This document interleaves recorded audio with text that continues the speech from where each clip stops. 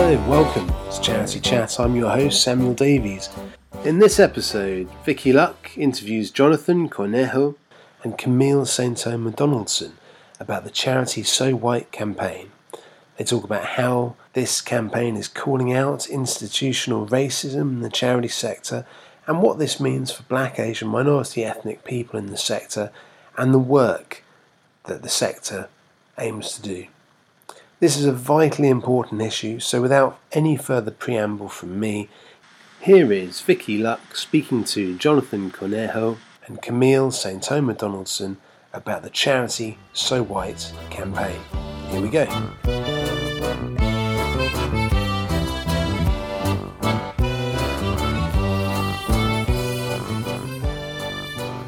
Yeah, so I'm John Cornejo. I work, I'm a campaign manager at Save the Children at the moment. Have been a campaigner in the charity sector for a while, and I think just being in particularly big NGOs, these places are unbearably white sometimes. So I think there's always groups of BME people in these big organizations that kind of mobilizing and having conversations around diversity, around race, around inclusion, and all of these sort of different aspects and the microaggressions and the day-to-day things that impact us.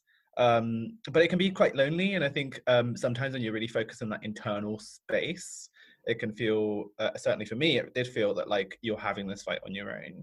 So I think when I saw the Charity So White hashtag blowing up on Twitter 6 months ago, it was just really great to see, and sort of that sort of moment of you are not alone. all these other people of color around the sector are having the same fights that you are, which is both humbling and sort of great, but also quite depressing. So I think there was that moment of realization where I sort of got in touch and started following the campaign. And when there was a recruitment sort of opening for the committee, and they were starting to think about planning moving forward, I jumped at the chance and joined in about October last year. And in Charity So White, I guess my role, as everyone else does, we're all organisers, so we all kind of get stuck in. There's no real sort of defined hierarchies or sort of this person does this. We all do what interests us, what we can sort of use the knowledge and experience that we have in terms of driving the work forward. And we all do the admin as well, to share the work. And how about you, Camille? How did you get involved?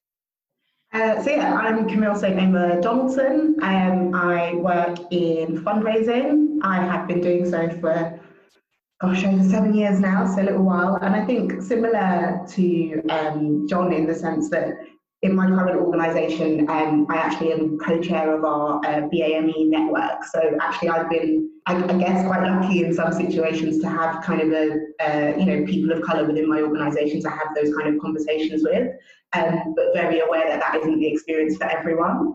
And I think when I saw the Charity So White hashtag, I felt exactly the same. I was kind of we've been having these conversations internally at my organisation with a small group of us, but actually I didn't realise, everyone's having these conversations, and I think it is quite validating. And the experience of so many people of colour kind of be put out there for the world stage on Twitter.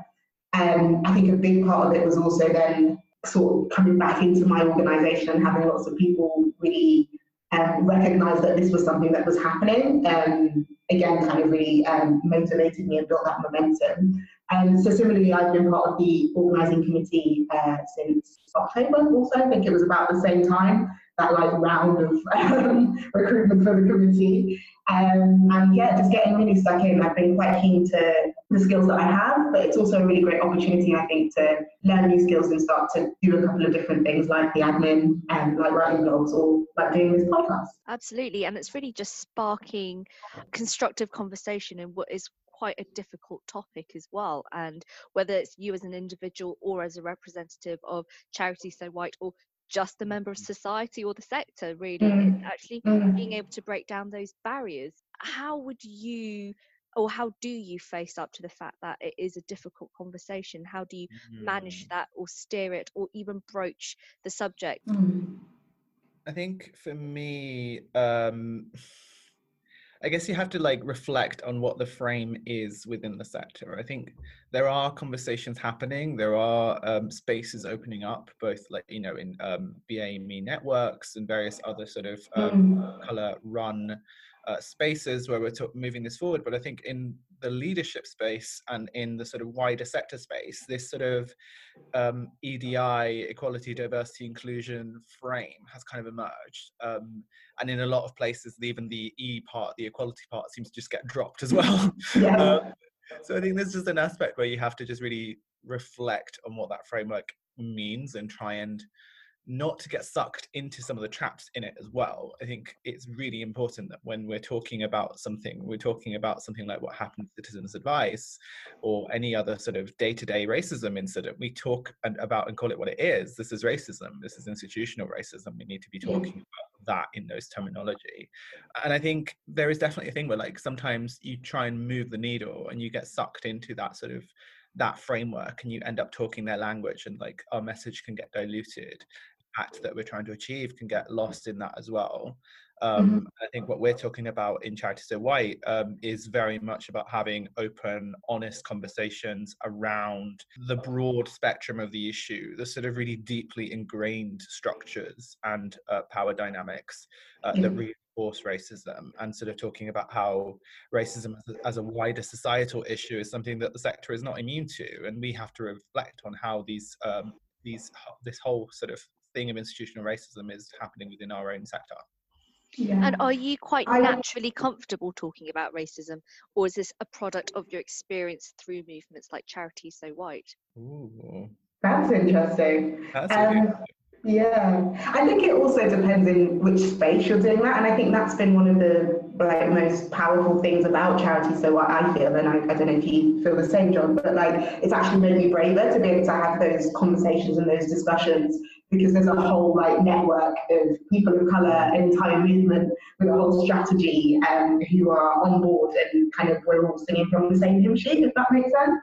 And I think it is about creating those kind of brave spaces, not just safe ones, to have those conversations, and really moving that conversation from just being about diversity and inclusion, but actually being to about the power structures, power and privilege, and having that opportunity therefore to share your lived experience rather than having to rely on things like having to feel like you're this expert in all things race or kind of EDI. Actually, all I need to be an expert is on my lived experience, and I know how, like the experience that I've had and the experience of so many people of, people of colour around me. And I think having the opportunity to do that together with the members of Charity So White and the community that we've built on Twitter definitely gives me more confidence in having those conversations, especially with leaders.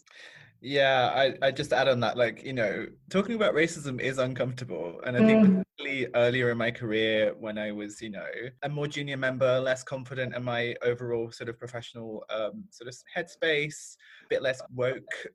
There's a lot like these frames and this sort of like very leadership language kind of conversations can be really hard to break into. And like it can feel like you're pushing. It can feel like if you speak out, you're going to jeopardize your career in some way. There is so much power in building our own networks and our own spaces, building spaces where we're around other people of color and talking about these things. And, I get so much life from just being in meetings with the rest of the women of color in the Charity So White committee, and being in sort of safe spaces sort of by people of color.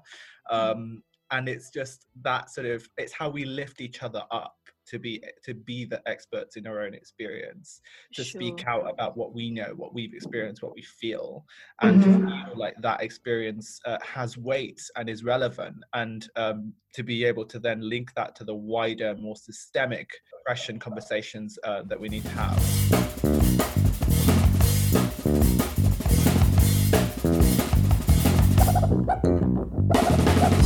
That's quite an interesting point that you've highlighted, and one that's actually quite scary, is that there is a fear in speaking out. And as fantastic as a platform, social media and the networks and Charity So White is, actually intrinsically there is still an individualized fear of speaking out within your organizations when you're not perhaps around your network, or you don't have their physical or immediate backing when there's a point to be made. And I think we've seen that come out, even especially in kind of, again, those conversations that have been had on Twitter and people sharing their experiences.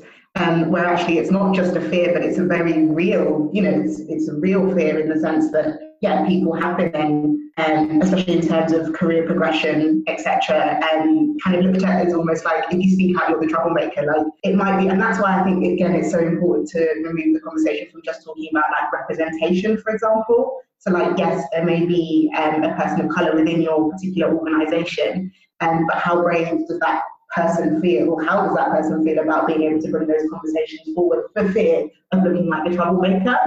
So it's like taking that one step, and when you kind of join and you become part of an organisation, often it can feel quite celebrated in that moment.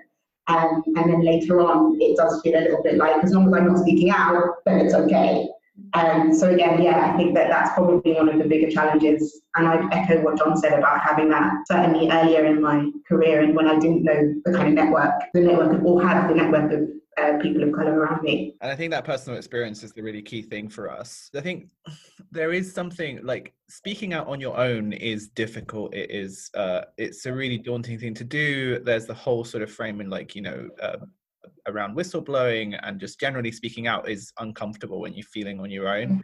And I think it comes back to that collective power of BAME networks within organizations, movements like Charity So White, or just social media as a whole, being able to plug into other people that are feeling the same way. And I think what you've seen with a lot of these social media led campaigns and sort of more sort of online organizing kind of approaches that we've seen emerging over the last couple of years. These conversations in that can bring that collective power in with them by sort of speaking out and sort of adding your voice to a wider stream of experiences, the personal experiences. It can feel less daunting. It can feel like you're part of a conversation and you're showing the wider problem in society and how the different ways that it emerges, rather than just you putting yourself out there on your own. And I suppose that's exactly what Charity So White is enabling as well. Yeah. And I just want to go back to where this started from, just going to read out some of the messages that we got in that push that really kicked off the whole campaign. I turned one guy down for funding, not convinced his org was benefiting all communities equally. His response: do you know research shows that Black people were happier when they were in subordinate positions? I once ran the digital and comms part of a program for a charity for 4+ years. At an event, a senior rep from a partner of the program assumed that I was the waiter and asked me to bring her drinks twice. When I was promoted to a senior management position, I was offered a salary less than a quarter of my younger, whiter, less experienced predecessor. At criminal justice networking events, when everyone of colour are asked when they left prison. Like, these are all examples of whiteness and white privilege in the sector, and these sort of very real lived experiences are coming out. But then when they come out within the context of that wider conversation on the structures of oppression present within the sector and wider society as a whole, you can start to break down these barriers, and hopefully we're hoping to use that conversation to spark deeper discussions with leadership in the sector, beyond just, we need to get more brown people into the sector, into leadership, and into that space where we're thinking about how are the structures of our organization reinforcing unequal power structures and racism, how is working culture and sort of all of these different aspects of the organization reinforcing that, and even down to missions in terms of white savior sort of complex, and the way that we represent people of colour in our comms. All of that needs to come into the conversation, and all of that is a part of why there's a lack of diversity in the sector, and why people of colour in the sector are disempowered as well.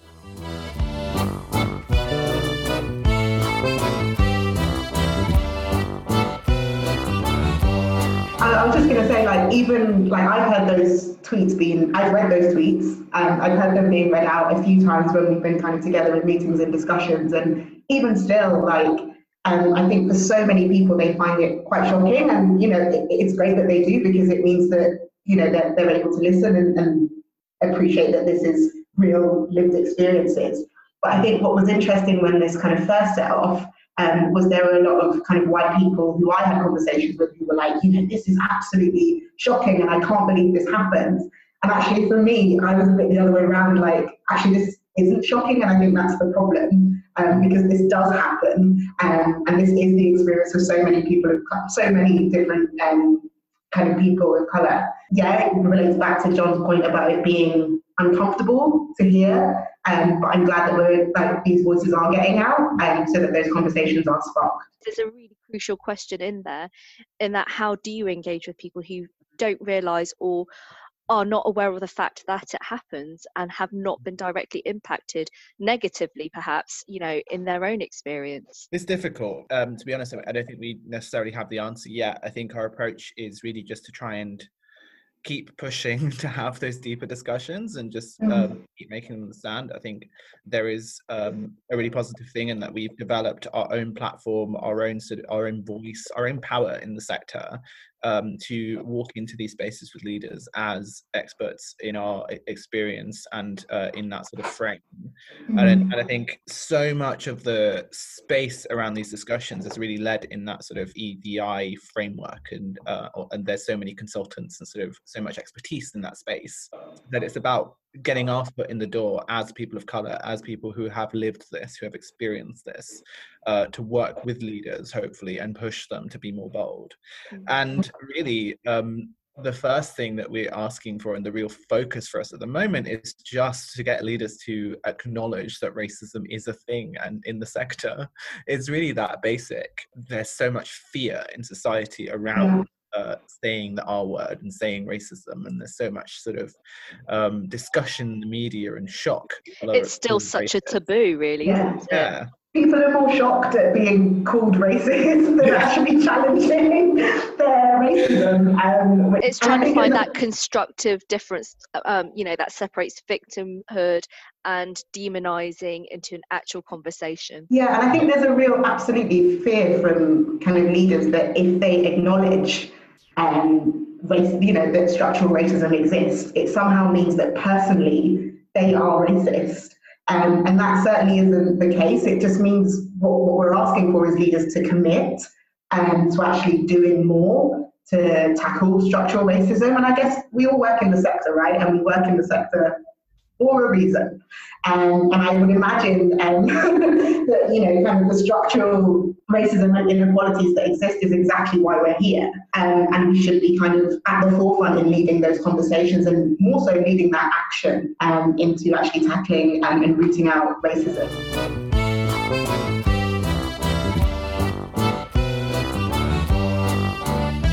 Is the campaign hoping to, or has it already been giving clear some objectives or KPIs to organisations? We're getting there slowly.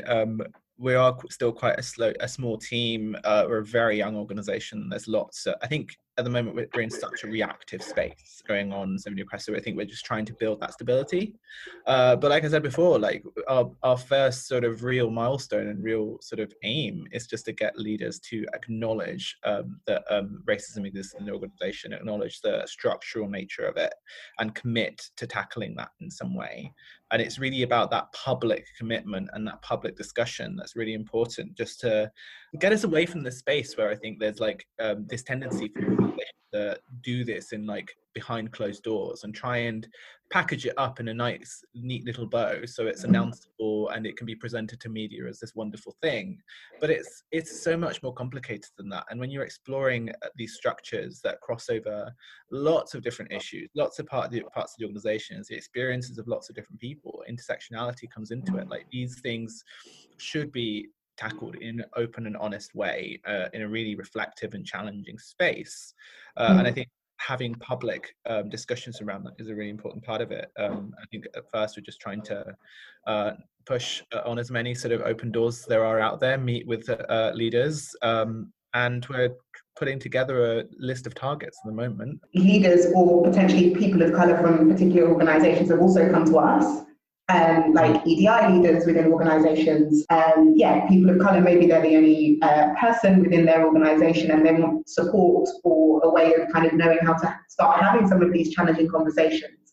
I think that's also been a really interesting way sort of in terms of getting leaders to make that acknowledgement. I guess a little bit of an overview as well of some of the things that we've been up to since its launch. So I think John's explained that our first ask is obviously getting leaders to publicly acknowledge structural racism. Kind of how we've gone about that is by having meetings with leaders and kind of those one-to-one discussions where possible. but also I think kind of media engagement, like being able to speak on, like have platforms to speak on and really get that message out and make sure that the conversation doesn't lose that momentum has been really key for us. And we are but, is it 9, John, in the committee? Yeah, we're about 9 at the moment. We're about 9. So yeah, trying to get around to all those meetings and kind of media engagements definitely can be tricky sometimes. And obviously doing this as well as our day job, but certainly committed to be able to do that. So we've been kind of really working on a strategy and we kind of were focusing on making sure that we had input from people of colour and to really start thinking about how exactly we're going to go about tackling that. And as John said, one of the first things is putting together our list of targets. But some things around that, kind of also ensuring that the experiences and stories of people of colour are continuously shared, recorded and accessible. Continuing to create that space for people to continue to share their experiences of racism in the sector as well has been something that we've been clear on doing. And then again, kind of defining those clear goals for the campaign that I think will drive us towards having those more constructive and open and brave conversations. And do you think your reaction from others across the spectrum, whether it's other people of colour, people in different roles across the sector, do you think there's often a really clear concept or idea of what racism is? Or do you think it's only the nuances are only known by people who have directly experienced it? I think for the most part that is one of the challenges, is that we there is a really unclear picture in sort of generally in people's minds of what racism actually is, and I think part of that comes down to just how toxic a term racism has become in some spaces and in the media space and a lot of the discussion around it, and it's really unhelpful. So there is an element where we have to play quite an educational role in sort of spelling out the structural elements of that, talking about how power structures and dynamics and privilege and all of these things can create a situation where people of colour in an organisation don't have the power and authority to speak out on these things, how professional qualities that charities value and sort of promote in terms of like career progression and the works can be quite white coded and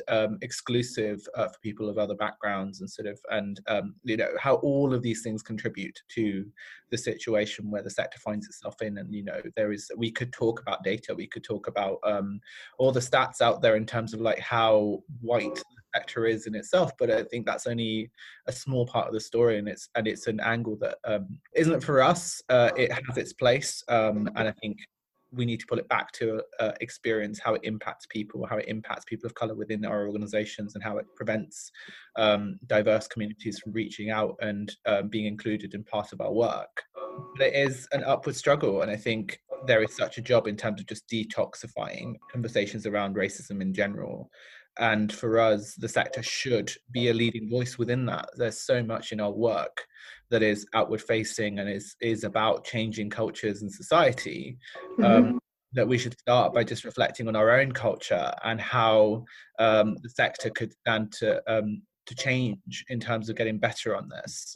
And we should be quite vocal about that to start plugging away at that toxic term and start making it easier for wider and more open conversations around racism and structures of oppression to emerge. I think there's a very kind of there's very much one view of what racism is for many people, and often it's about kind of, you know, I haven't said something racist, or I haven't called somebody something racist within the, you know, on the street, so therefore I'm not.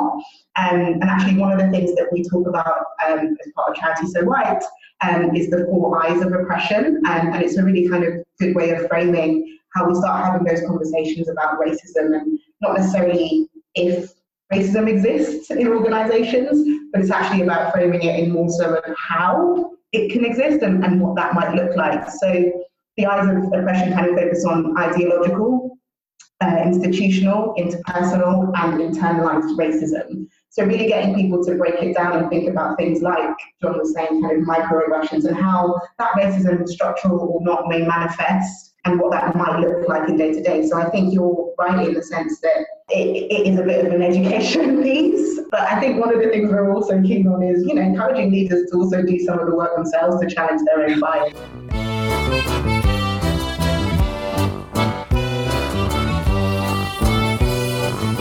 And how are you guys sort of engaging, working with, or even challenging leaders and decision makers? I mean, at the moment, it's very much a case-by-case basis. And as Camille said earlier, we're starting off by just working with the leaders that have approached us and sort of really taking a one-to-one approach, and also just reflecting on how we want to frame these discussions. I think there is a tendency where, like, when a leader or an organization wants to engage with us, look at all the things we've done on ED&I, we take this seriously, and we're very conscious that we kind of want to move away from just another badge to put on the website, another sort of program that says, look, we're not racist, these guys say so, and push into those deeper discussions. Charity So White accreditation.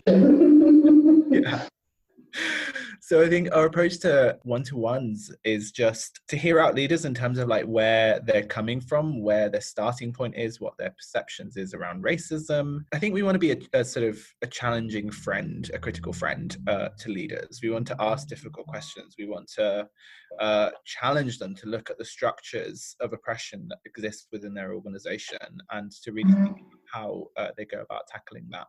I think a good case study is like we kicked off, we've been working with Carl Woodlake from NCVO.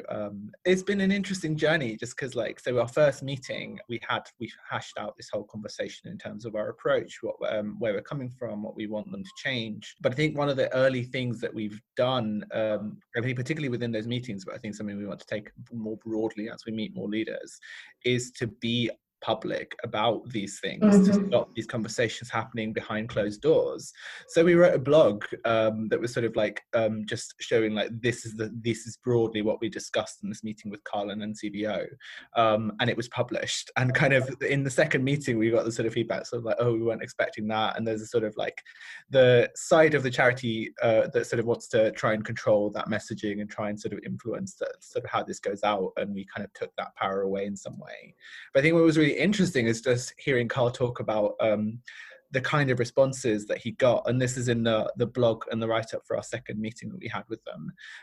But there seemed to be some sort of tone of people either thinking, oh, it's great that you met Charity So White in terms of other leaders, and sort of a level of unexpectedness in sort of not quite thinking that this is something that NCVO would do, and some interest in that. So ooh, you met Charity So White, how did that go kind of thing. But also some resistance as well in terms of engaging with us and sort of having these conversations. So I think it is going to take a long time for us to plug away and try and open those doors and meet more leaders and have that, pull the sector into that more reflective space where we're looking at. And what are your sort of recommendations for leaders who do come forward and say, I need to have another look at this, I need to review what we're doing, how we're talking, how we're behaving, our strategy, making sure everything is reflected and representative? So at the moment, sort of our sort of key three things in terms, this is really our mission as it stands. So we want to spark candid and honest conversations about racism in the sector, and a lot of that will come down to the meetings that we have with leaders and sort of exploring these things. But we also want them to have these conversations within their organizations and really reflect and engage all staff in these conversations and sort of be quite open about them. And off the back of that, we want leaders to publicly acknowledge racism in the sector and in their organizations and be really open about that, to go public as a way of seeking accountability on changing that situation and challenging and transforming their cultures and structures. And we want leaders to commit to tackling institutional racism in their organizations and in the sector. And, that's going to be a hard thing to monitor and sort of keep track of. And every organization will go through its own journey in terms of how it goes about doing that.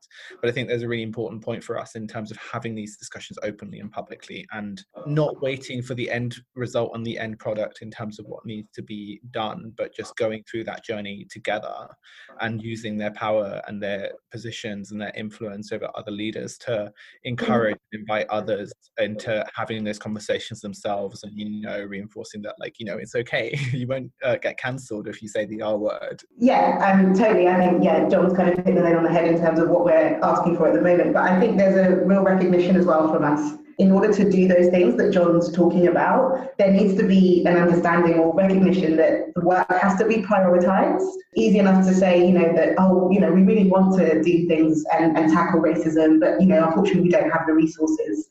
to be able to do that, or there isn't the data to be able to tell us what's going on. We need to do a little bit more research.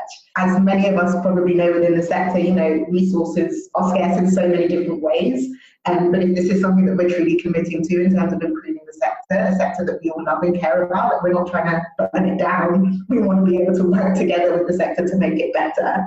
I think really getting leaders not only to commit to tackling racism or acknowledging that it exists, but prioritising that work within their organisations and investing in that. We all know that it takes money too. So having that kind of prioritisation and investment, I think, really shows that commitment more than anything else. Yeah, and just on that point as well, it's also about making sure that when they're prioritizing that work, that it's not just in the space of, we're adding an EDI manager, or we're sort of putting resource in this one place, which is really valuable and important, but also really investing and building the spaces and allowing the time for discussions across the organization in various different formats of groupings, and just being quite, we're talking about transforming cultures and practices within the organization. The biggest thing a leader can do is just really creating that space and encouraging staff to be a part of that discussion, and supporters, members, various all aspects of the organization should be involved in that conversation. Yeah, it's not going to be easy, and I think we recognise that. And it can't be seen as a token.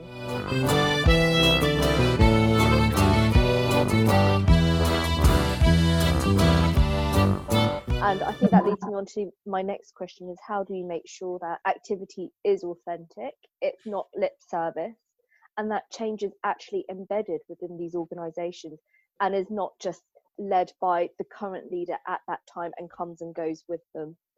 That's a very good question, and our answer at this point would be, as we're quite young, is just to really send a strong message to the sector that we're here to stay. It is a win. We are working hard on building our capacity and longevity, and making sure that the what we started has a life beyond any one of us in the committee, and that we're building the structures to keep holding the sector to account over a very long period of time. And I think that's a really important, particularly early on in the campaign, let's meet with them, because this is a big topical thing now, and it's starting a conversation. It could be good to engage, or it might be framed in a sort of positive PR type of space.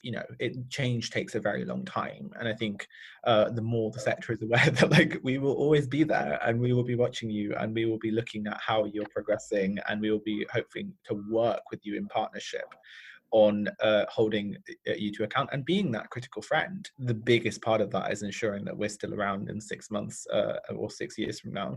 Have you had any really good learnings or really excellent examples of other organisations or individuals who are really implementing change now? And I guess that's a relative scale as well. Obviously, the job is not going to be done, and potentially for the foreseeable future, it won't be achieved yet. A lot of the key successes early on is really just around that acknowledgement of racism and the partnerships that we're forming. So Peter from Institute of Fundraising tweeted out, I think, I can't remember when, a couple of weeks ago. Yeah, just acknowledging racism in the sector and sort of really meeting our calls and talking about that structural oppression aspect of it. And it can seem like a small thing, but just having a leader publicly talk about this on their own Twitter and sort of be a part of this discussion is important. And we're hoping to continue working with them and engaging with them in terms of building that deeper discussion over a long period of time. And NCVO just recently put out some blogs really detailing the progress and the sort of journey that they're going on equality and diversity. And in that sort of just having in writing on a website for someone like the NCVO, just really going into the structures of oppression that exist and sort of really looking at them, reflecting on that within their own organization is really powerful. It's a huge win, and especially with sort of NCVO as a member organization, and hoping that translates to similar conversations and deeper change across organizations that are members of NCVO. But also I'd like to highlight just the community we've built on social media and the conversation that's still happening within the Charity So White hashtag, and that we've kind of given a label or a little space online for people to talk about this and feel like they're being heard, hopefully. I'd say like a lot of those conversations with other leaders are still yet to happen. Again, like we're open to talking to them, or happening. I know that we have done a couple of like different workshops with some organisations as well. Start asking themselves some questions. You know, what is the makeup of our leadership team? What experiences are shaping kind of the world views, and how I think ultimately this impacts the people who rely on our services. And getting people even just to start having those questions definitely feels like part of the way. But again, that public acknowledgement, I think, is where, we'd still like to get to. And I suppose for some people, it's really obvious why it's so important to tackle any form of racism. With your Charity So White hat on, can you crystallise why it's such a crucial thing that needs to happen sooner rather than later? The sector doesn't exist in a vacuum, and looking at what is happening and the overall conversation that's happening in the media, in society as a whole, you're seeing, I think, more outward and brazen sort of racist comments emerge, and the normalization of racist rhetoric in a lot of ways, being a lot of examples in the media of sort of racist rhetoric and sort of framing coming to the forefront. You're looking at situations where the BBC and other media outlets are struggling to tell Black women apart in various situations.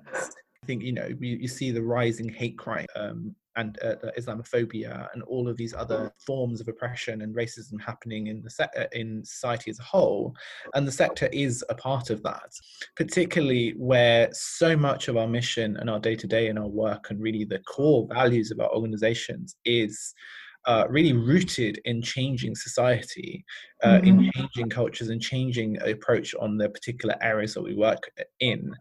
I think because of all of those things, the sector should be at the forefront of that fight back against this sort of rising and surge in racist rhetoric, and sort of being supportive and working with communities of colour in terms of fighting that.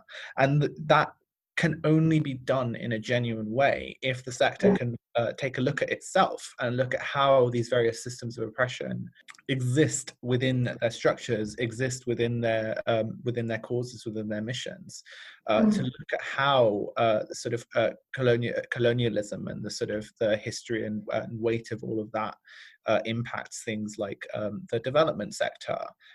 How white savior narratives are sort of all of these sort of deeply rooted situations are helping reinforce these bigger societal sort of structures that reinforce racism, start to tackle and change that situation within their own organizations so that they can work on changing that in society. And the only thing I was going to add is just even with the rise of austerity, it's evident that more people of colour are going to need support from our organisations and it's what we exist to provide and really rely on our services.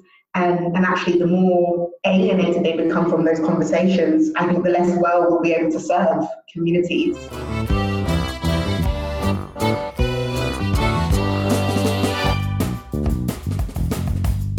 And so what's next for your campaign? Thinking about our strategy and our approach, we are recruiting again for people to join the committee, and we're going to start doing that more often to kind of continue to build capacity. We're looking at how we establish ourselves as an organisation, as a group that exists for a while, and so much of it is just looking at potential of and really reflecting on where we want to be in 6 months to a year or even further down the line. And sort of trying to meet with more leaders, trying to have more conversations, trying to look at where we can partner with organizations in terms of doing workshops and some other engagements in order to further internal discussions on structural oppression. But who knows? It's all very exciting, and we could, there's lots we want to do, and we need more capacity to do it. And if anyone does want to get involved or support or help in any way, what information do you have for them? So at the moment, the main offer we have is to join the committee, and this can be that can be a big time drain. But if you are interested in that, email us at charitysowhite at gmail.com, and we can talk about that. To follow the conversation as well, Charity So White on Twitter, it's where it all began. And yeah, I think we're staying true to our roots with social media, but I think it's a great space to be able to mobilise and have those discussions and conversations. And we've been able to turn a lot of them from being just on social media into real kind of offline conversations as well, which is important. So yeah, do follow us on Twitter.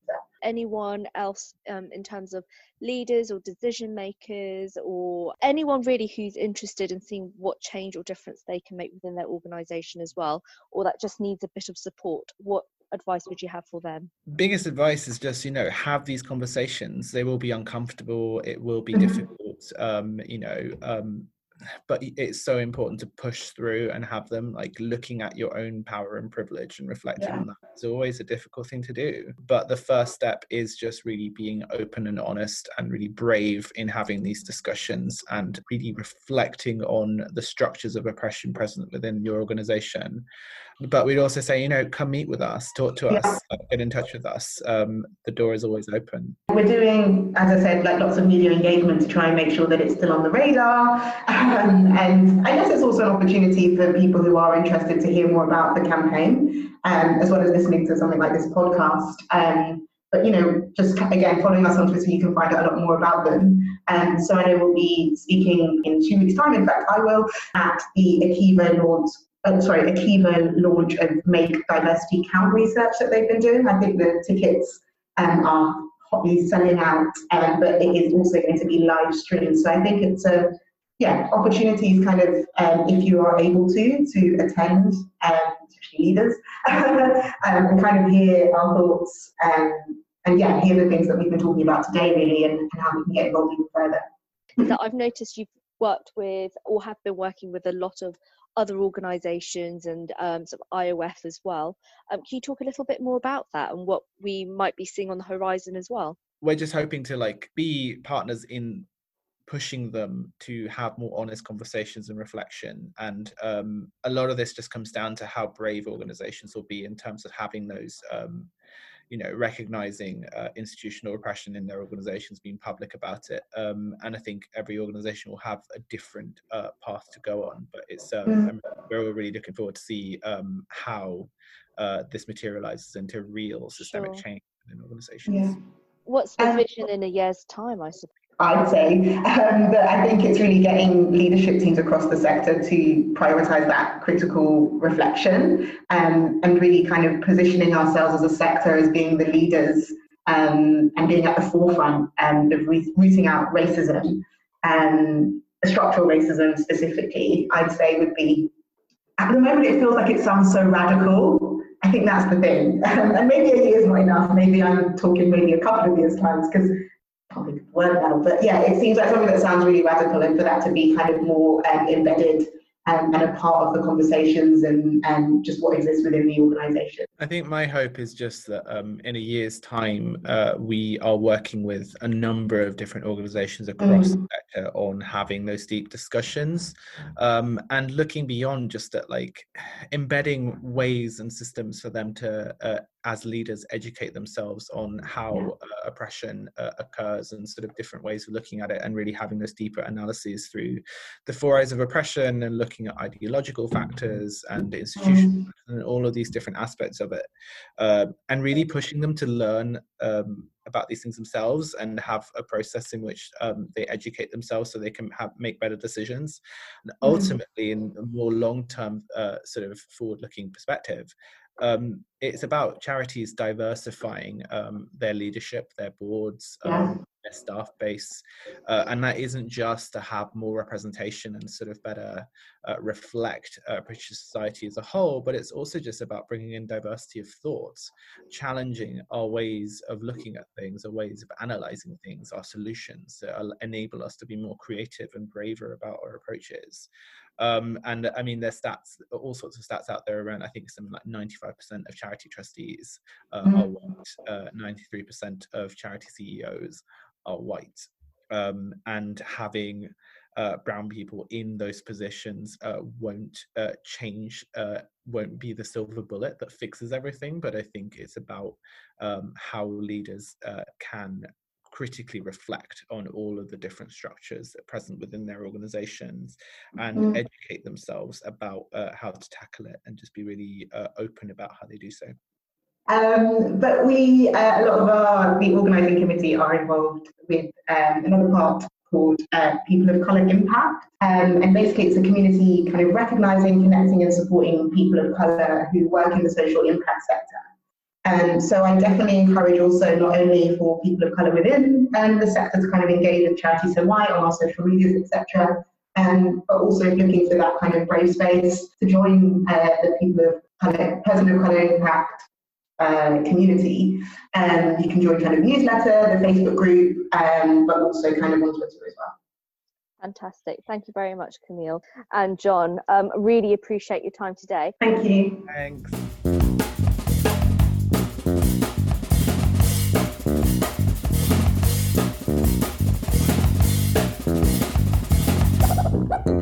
A big thank you there to Jonathan Conejo and Camille St-Omer Donaldson for contributing to this episode of Charity Chat. And thank you also for all that they and their committee are doing to raise the profile of and action against institutional racism in the charity sector. Jonathan and Camille talked with Vicky about the 4 I's of oppression: ideological, institutional, interpersonal and internalised racism, and what these might look like in our day-to-day. And of course, recommendations for leaders and calling on them to join the conversation and help make meaningful change to make our sector much, much better in tackling institutional racism. We hope that you enjoyed this episode of Charity Chat. We will certainly continue to follow the great work of the Charity So White campaign and hope to speak to Jonathan, Camille and other organisers in the future. If you would like to get in touch with us about this programme or have any suggested guests, topics or feedback, please do get in touch through Twitter, Facebook, LinkedIn or our website charitychat.org.uk. It's just left for me to thank you, dear listener, for listening to this show, and thank you to all of you who are feeding back to us so regularly, both praise and constructive feedback, which we're taking on board to try and make this even better.